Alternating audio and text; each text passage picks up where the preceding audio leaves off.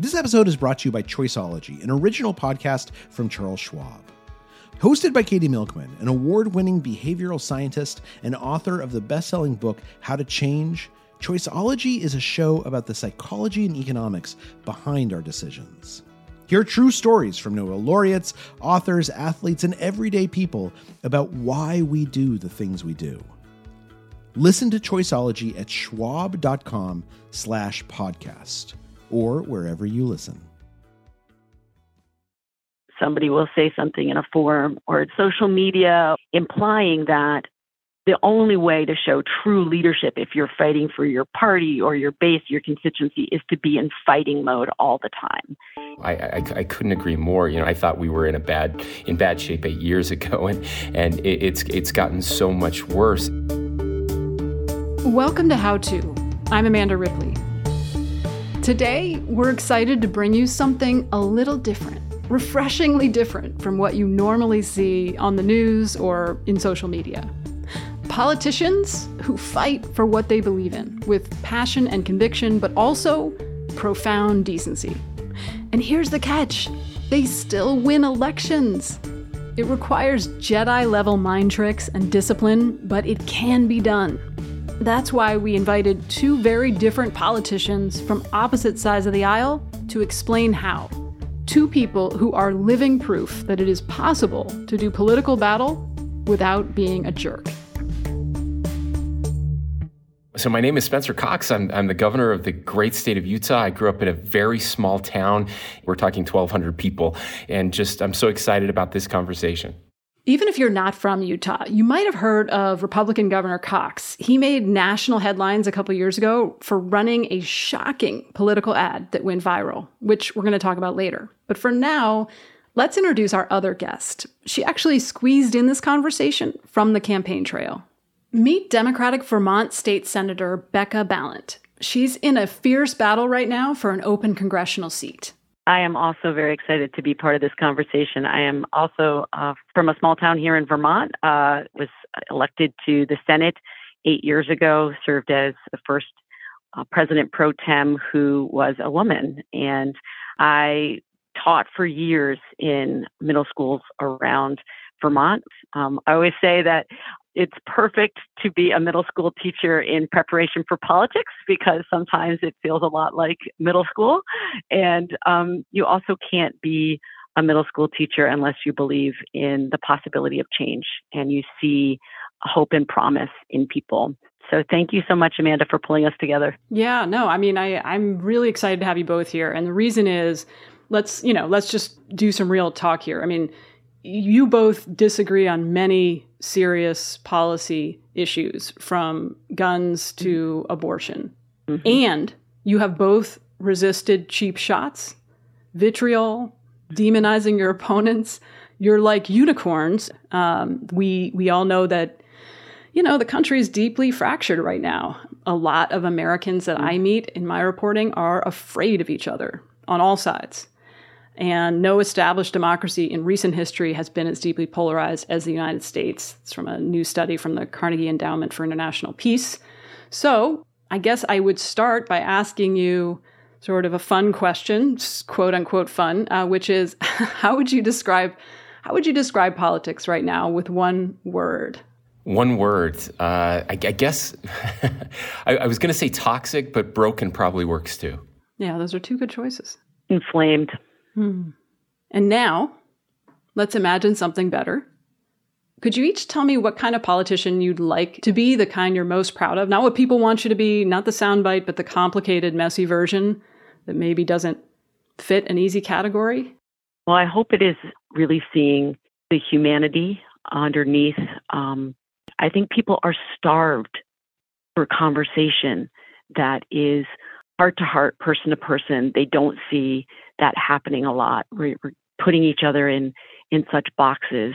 And I have heard more than any other thing on the campaign trail this spring that people desperately want to be able to talk to their neighbors again. I guess I should say right up front that Becca, Senator Balint, and I don't know each other. This is the first time we've ever been exactly. part of a conversation. Yes. No, it is. Yes, it's a blind date. and we do represent different parties, and we do have very different and divergent views. But I loved everything she said. It's about listening. It's about being respectful. It's about finding ways to give people wins. This kind of all or nothing mentality that we've gotten into, and that kind of toxic mindset is so debilitating for a democratic republic like ours. I don't know how we survive if that's the case. This is a country that was founded on collaboration and the ability to come together to solve very difficult issues and compromise.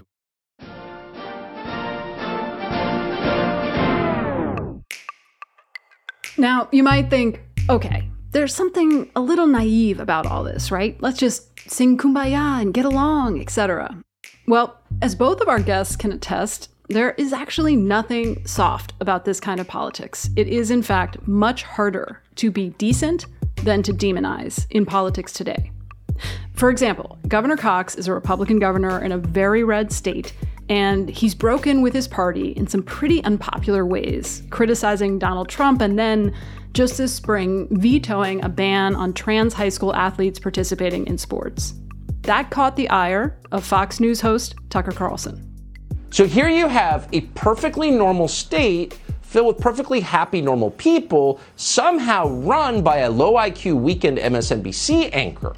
Fortunately, 2/3 of the legislature overrode Spencer Cox's veto and finally got the bill passed. Now, Tucker Carlson is what's known as a conflict entrepreneur. He exploits conflict for his own ends, and crossing him often requires much more courage than going along with your party. And right now, there are very few incentives to do so, which means it can also be very, very lonely to veto a bill against your party's wishes.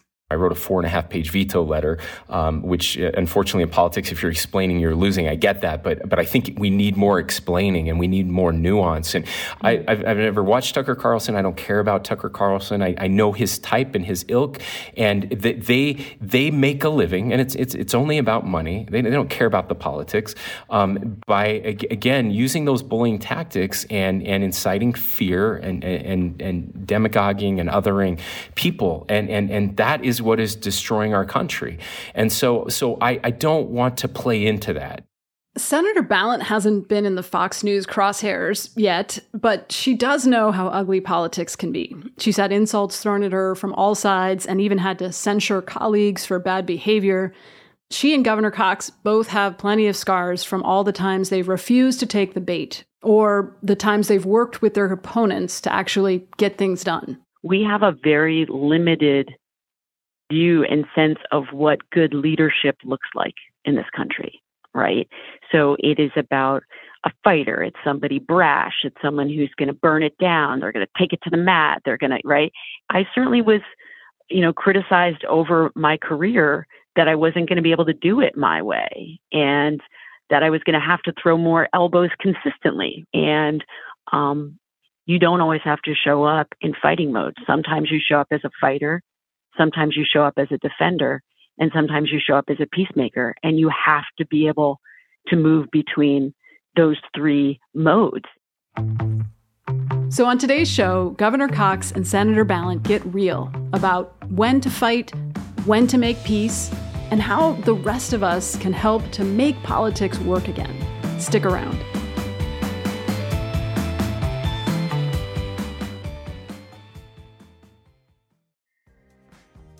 This episode is brought to you by Defender. For those who embrace the impossible, the Defender 110 is up for the adventure. This iconic vehicle has been redefined with thoroughly modern design. The exterior is reimagined with compelling proportions and precise detailing, and the interior is built with robust materials and integrity. The Defender capability is legendary, whether you're facing off road challenges or harsh weather conditions. Built for the modern explorer, the Defender 110 lets you go further and do more. And cargo capacity means more room for your gear. To drive the Defender is to explore with greater confidence. Powerful innovations like the intuitive driver display and award-winning infotainment system keep you connected. innovative camera technologies deliver unobstructed views and effortless maneuvering.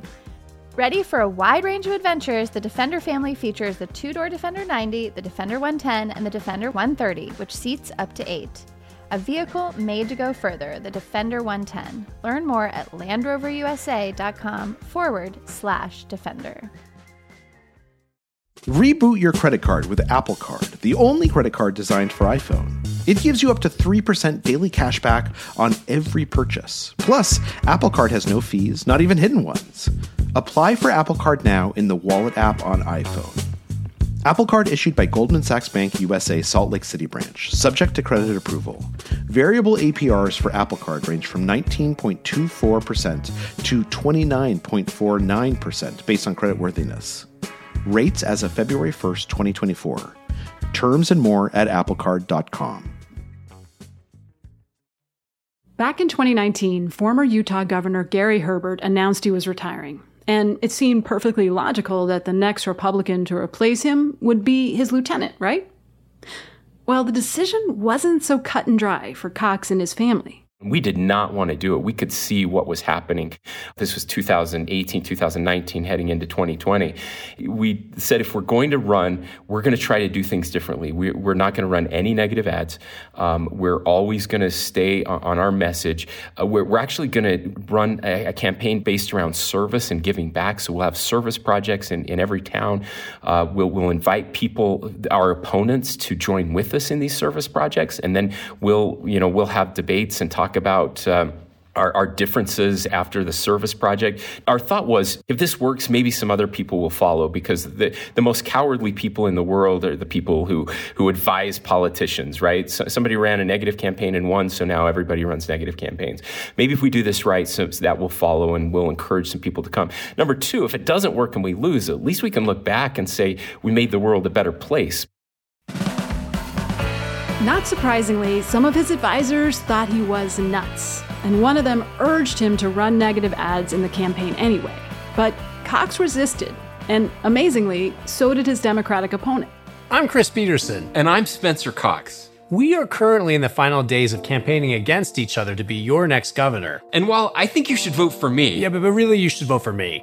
there are some things we both agree on. We can debate issues without degrading each other's character. We can disagree without hating each other. And win or lose in Utah, we work together. So let's show the country that there's a better way. My name's Chris Peterson. And I'm Spencer Cox. And we approve this message. That went viral in a way that we were not expecting at all. And I think it shows there are a whole bunch of people out there who really don't like where we are. I call them the exhausted majority now. I mean, they may accept it. They may see that that's happening and there may be no other choices. But I like to say, my life would be so much easier if I just got up every day and said whatever Fox News said the night before. But that's not who I am. And so we have to lean into the discomfort of trying to pull people together. And the incentive structure just isn't really there right now for far too many people. We've lost that incentive structure to do what we think are the right things for the right reasons, and we end up just kind of going down this, I've got to say this, I've got to do this, or I'm not going to get elected or reelected, and everybody else is doing it, so it must be okay. And we've got to prove that the opposite is true, and I'm grateful that there's a few people like you, Senator, that are trying to do that. I'm definitely seeing that as well. They're exhausted from the vitriol. They're exhausted from the pandemic. You know, they're very concerned about, inflation. They're concerned about the war in Ukraine, and they are just spent. And what they say is, I want to send somebody who believes in democracy, who believes in community. And, I think it's been really resonant for so many people when I say, this campaign is about turning towards one another and not away from each other. It's interesting because you've both hit on this kind of central paradox of intractable conflict, which is people find it very magnetic. It's very hard to get out once you get in. And at the same time, people want out, like they are miserable. I will tell you, when I interview gang members and members of Congress, their expressions are the same. They feel trapped. They feel like there's no way out. They're worried about their safety and their families, and they would love a way out if they could see one. And I guess I wonder, is there something almost kind of poignant in the fact that the ad you did with your opponent vowing not to go negative went viral? I mean, it's a fairly small thing in the scheme of the moral universe, and yet it became breaking news. Yeah, it's fascinating to see because, so again, in Utah, we're a very red state, right? And so the primary was the most contested piece of this. And I was running against a former governor of the state, former presidential candidate with, unlimited funds. I was running against a former Speaker of the House who was kind of the hard-charging Trump-like character, and then a former chair of the Republican Party.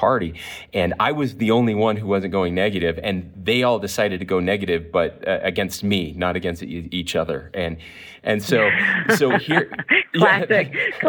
So here I am. That last month when all of the negativity turned on me, we saw the polling almost every day. I was losing about 1 point of my lead every couple days, and I had a 10-point lead going into that month. There was a moment in I think it was our last debate, when I was just, taking incoming. It was just 3-on-1. And there's nothing lonelier than being on a debate stage when you're just taking all the hits. And I said something at the very end. I just said, If I have to tear these fine gentlemen down to be your next governor, then I don't deserve to be your next governor. I want you to know if that's what it takes to win, then I don't want to do that. That was the one piece that people remembered more than anything else. Senator Balint has had similar moments, dealing with pressure from her own side, behind the scenes, as they were trying to get a bill passed. And we were in really tough negotiations with our counterparts in the House. And the colleague was so mad at me. He was so mad at me because he kept saying, it doesn't make any sense. Why aren't they agreeing to this? I said, it's not about the policy anymore. It's about how they're feeling about this relationship. And he's like, that's ridiculous. That's ridiculous. Like, we're wasting too much time on peacemaking. I said, I guarantee you that's what this is about.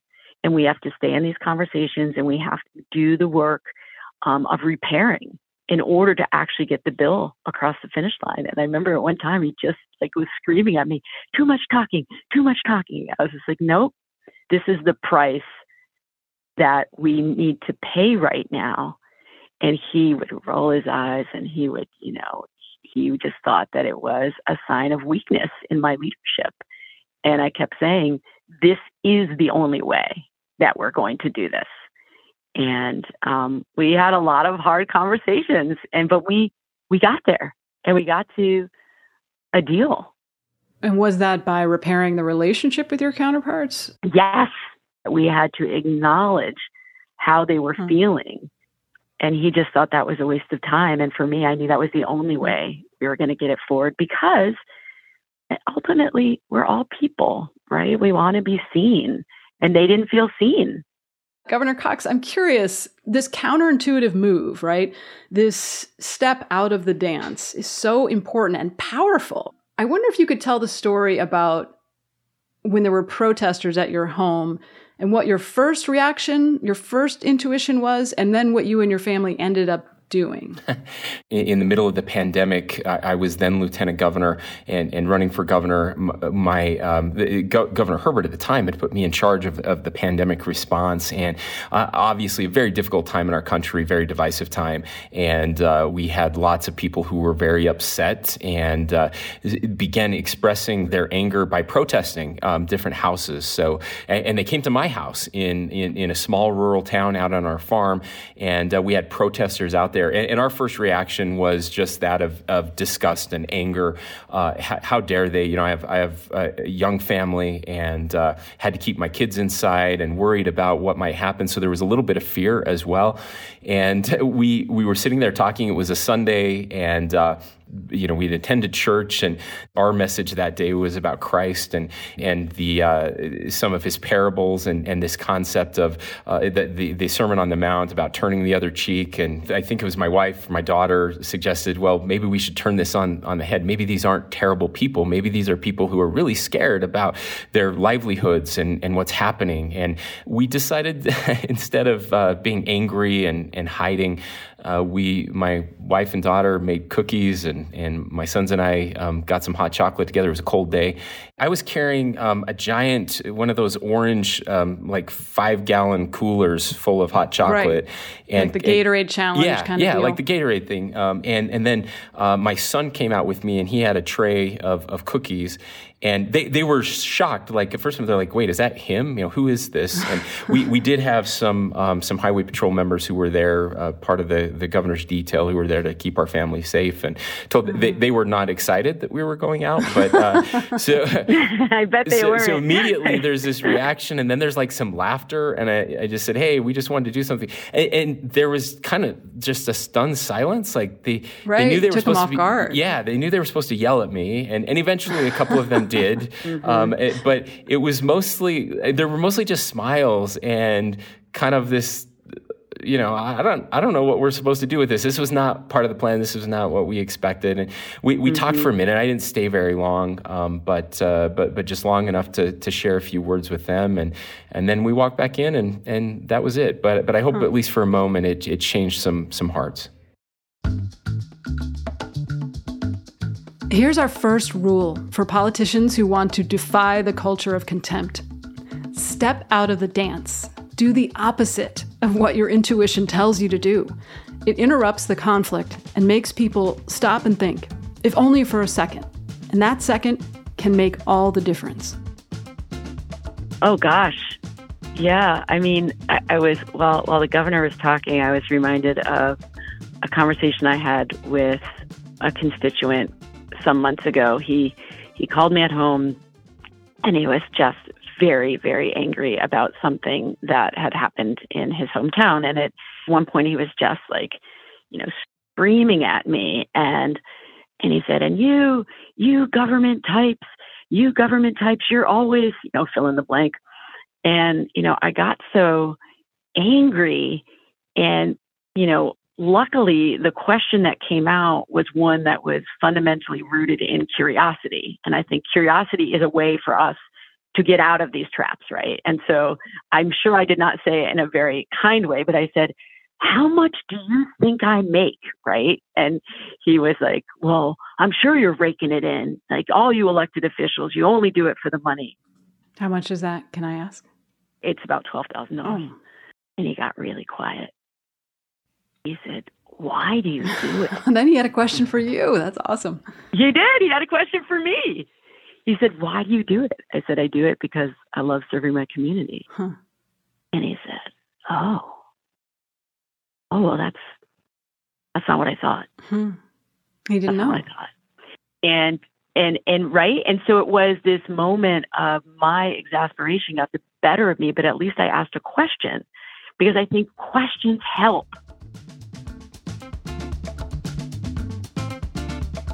Here's our next takeaway. Ask questions. Get curious, even maybe especially when you don't want to. We know from the research that that's the best way to de-escalate situations, no matter if you're on the Senate floor or your living room floor. But what happens when your opponent doesn't believe you should be afforded the same basic rights? What then? When we come back, Senator Balint tells us about the time she and her wife drove up to their new home and noticed the neighbor's anti-gay sign. Don't go anywhere.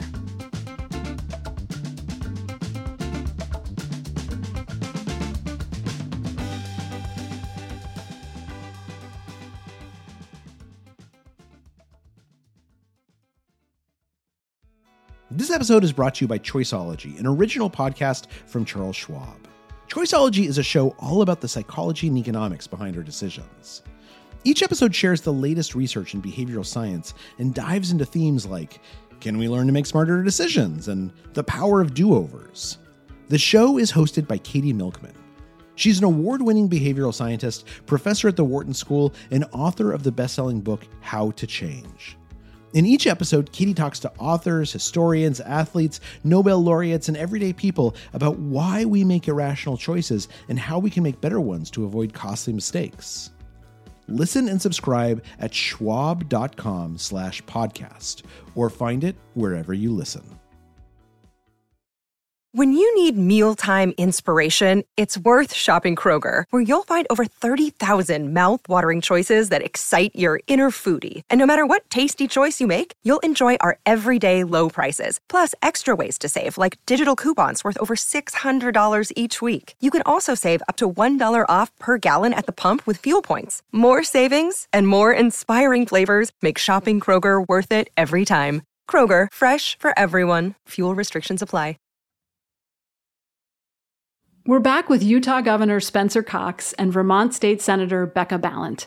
So far, we've been talking about how to be civil over policy disagreements or attack ads. But how do you take the high road when you disagree over something that's really at the core of who you are? Senator Balint told one such story in a recent ad. When we first moved into our house here in Brattleboro, the neighbor across the fence had an anti-gay sign. I get out of the car and I'm pregnant. And at that moment, I felt like, how are we going to make this work? I was really scared about how we were going to make it work. And I felt a lot of buyer's remorse and felt like, oh like, my wait. goodness. Wait, exactly. And he was very, very gruff, what we'd say an old school Vermonter, and he would say to me, Becca, when I first ran for office, he was like, I will never vote for you. Like, I am a Republican. I will never vote for you. I said, I understand. And he would, try to find those things to get me hooked, right? He would try to, sprinkle the conversation with things that would get me riled up, but wouldn't take the bait. Just, we tried to find the things that we had in common. We loved history. We also loved motorcycles, and he used to fix up old cars. And over time, we got to be friendly with each other. We knew each other's families. I heard him once talking to someone who was a possible renter. And I was on the other side of the fence and the other side of the hedge. And I was like raking the would-be neighbors, people who were going to rent the space, said to him, well, how are the neighbors? And he sort of, nodded his head over towards our house. He said, those are the best neighbors you'll ever have. Nodding towards us. Wow. And I don't think he ever changed his views on homosexuality. I know that he never voted for me, but I know all of those conversations over the fence and taking care of each other. And he would come over and plow our driveway sometimes, and we would shovel the walk when he got sick. And those little moments of connection really do matter. The governor said something earlier about how those gestures of kindness are often seen as weakness. And I actually think they're incredible signs of strength, internal strength and fortitude, when you are confident enough in yourself and who you are and your place in the world to be able to step outside of yourself and say, here's this person who I just disagreed with on the floor about an issue that we both feel so passionately about. And I can step back and say, hey, let me buy you lunch, or let me buy you a cup of coffee. And it doesn't mean that I've given up on, my position on a policy. It's that I'm seeing this person as more than just that one issue that we are fighting about. It's easier to do that, on the phone or in person. Very hard to do that on social media, which leads me to ask you, Absolutely. Governor Cox, you're a big time user of Twitter. In fact, I think your local paper once said it may be the only thing you have in common with Donald Trump.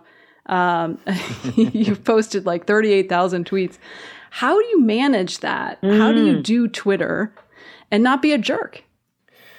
Well, it's getting harder all the time. I think that some of the same strategies we've talked about help now. I didn't have staff running my Twitter. I still don't. It's really me. No one else has my login. And I always believed that social media was being used incorrectly, and that social media should be a reflection of who we are. That if you only knew me on Twitter and you met me in person, I would be exactly who you thought I was. And so I started doing that, and I would respond to people who were angry and upset, and they didn't expect it. First of all, they assumed that people would ignore it. They never expected to actually have an interaction, and it's harder to hate people up close, and that worked for a long time until it didn't. And certainly when I became governor, and then just with the way the platform has changed and how much more toxic, I guess it's gotten over the past few years. Now it's almost impossible for me to stay in my replies and reply at all. And in fact, it's deeply unhealthy. I've found over time, even if you have thick skin or you think you have thick skin, you can only hear and read those messages telling you what a terrible person you are for so long until it starts to actually harm your mental health. And so I've had to change my interactions. Sadly, over the past year, I'm in the replies a lot less. And what I've had to do though is I always remember, and it gets back to that humanity piece. We have an empathy crisis in our country, and I'm always trying to remember empathy. And so instead of replying in anger, I do have one solution that I will recommend to everybody, and that is I have a Twitter buddy. I've always had a Twitter buddy, and anytime I'm ready to reply with something where my blood's boiling a little bit, I always send that, either I don't send it at all, or I send it to my Twitter buddy, who will say thumbs up or thumbs down in the moment. That's awesome. I love that. Yeah, it's just sort of give it a test run, slow it down. Yeah, somebody who's not in the moment with me, who's outside of it and can see things clear-eyed and say, yeah, that's an important response. And this goes back to something that the good senator said at the beginning. There are times, and I want to be clear here, there are times for disagreement, and there are times where we need to be passionate and we need to fight for what we believe in. But it should always be about ideas and not people, right? We should, if you have to attack an idea, attack an idea. Don't attack the person. There are also times to defend. And we should defend our ideas. But she mentioned a third time, and it's a time to be a peacemaker. And that's what's disappeared. The peacemaker piece of that equation is almost gone from our politics. We have defenders and we have fighters, but we have no peacemakers. And peacemaking is seen as weak today. When it's the exact opposite. It's one of the hardest things you can do, but also the most rewarding. And so I'm just begging for more peacemakers. Right, and more sort of rewards for the peacemakers, right? Yes. More encouragement, less loneliness. I do want to ask about how you decide when to defend and when to just turn the other cheek or let it go. I mean, Tucker Carlson came after you very personally. Sort of classic bullying tactics, attacked you as weak, elitist. I noticed that there was a pause before you responded, and then you did respond, but I got the sense it was with great care. Sure. And that's, I wish there was a way to get this right all of the time. And I certainly haven't figured out. We talk often about when do you respond? Do you respond at all? How do you respond? For me, writing is really important. So if I can take time to sit down and write out my thoughts and my responses, the first draft is always angrier. And then I pause and I wait. There will always be an opportunity to respond. We don't have to be in every news cycle. And I have a good group of people around me to help take some of those edges off or decide when to leave some of those edges in. And then look at, who you're responding to. And, I rarely dignified. Look, I stopped watching cable news 9 years ago. I've been sober for 9 years, and it's the best thing that ever happened to me. So I don't want to play into that. I don't need to add fuel to that fire, because you get trapped in that loop that you talked about, and it's hard to get out. So if you never get in, you don't have to worry about getting out, and that's what I'm trying to realize. And I'm learning. I think we need to give politicians, public servants, an opportunity to learn and grow and change. We do that in every other profession in this world. We encourage it. We admire it. And here, if you learn or change, you're a flip-flopper or you're weak, or and we've got to change those expectations. Sometimes you have to respond and you have to defend yourself. It's hard to know, Rin, right? Yeah. It is hard to know. But what I can always say is, in the moment, you almost always get it wrong. It needs to be thoughtful and intentional. And your intuition is not a good compass. That's right. It is almost never the right response. Here's our next insight. Both Governor Cox and Senator Balint have found that relationship and rapport are prerequisites to any constructive conflict. So they tend to engage where others might not, on Twitter and even with homophobic neighbors across the fence. But they've also learned to limit their exposure to vitriol for their own mental health, and to pause before responding to any attack. And what I hear you saying is you have a bunch of checks and balances on your ego and your intuition and your reactivity, including writing, which is a great one, very well supported in the research, and also your team and people you go to, and I assume also prayer and your spiritual faith. So much prayer. So important, right? Everyone I know who's resisted high conflict has had some kind of practice of exercise or meditation or prayer. Governor Cox, any last advice for Senator Balint and other politicians, in the heat of primary season here? Well, I want to thank the good senator for the example that she's setting on the other side of the country. It's nice to find people who see the world this way and are working hard to make it better. I would just add this in closing. I had an incredible opportunity, the National Governors Association. We were at the Swiss ambassador's residence in D.C. a couple months ago, and he spoke to us, and he talked about all the things ambassadors talk about, trade with our countries, blah, blah, blah. But then he started talking about his view of the United States growing up, and how the United States led through crises, through world wars and the space race, the Cold War, and all of these incredible things that the United States had accomplished in leading the world. And then he talked about how there are dark clouds on the horizon. This was just a couple weeks before Russia invaded Ukraine.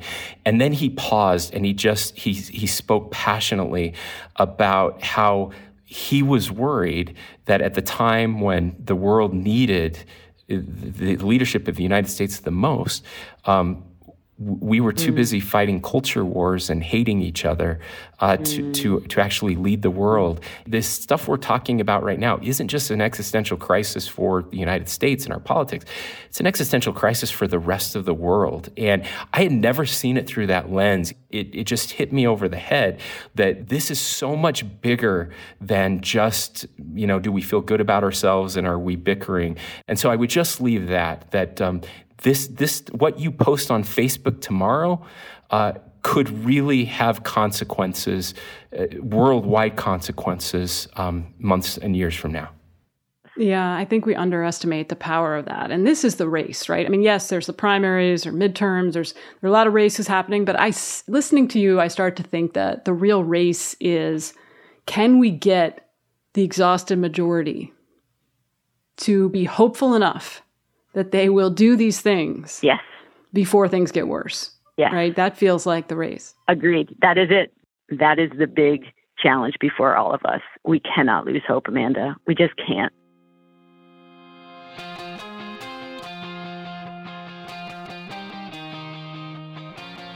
Is there any last thing you want to ask voters or regular people to do to support politicians like you? Yes. If you see somebody within your community who may be an elected official or may just be a leader of an organization, and you see them doing something that is contributing in a positive way, drop them an actual card or an email or a phone call and say, hey, I saw you do this thing and it really matters. Thank you for doing that. Oh my gosh, they will change my whole day. My whole day. Yeah. Really, when I'm like getting beat up, those things really matter to those of us in public service. Thank you to Utah Governor Spencer Cox and Vermont State Senator Becca Balint for finding time in their busy schedules to take off the gloves and help us figure this out. We'll link to their websites in the show notes. Are you trying to make peace with your problems? Send us a note at howto@slate.com or leave us a voicemail at 646-495-4001. And we'd love to have you on the show. If you like what you heard today, please let us know. Give us a rating and a review and tell a friend. That helps us help more people. How To's executive producer is Derek John. Rosemary Belson produces this show with help from Katie Shepard.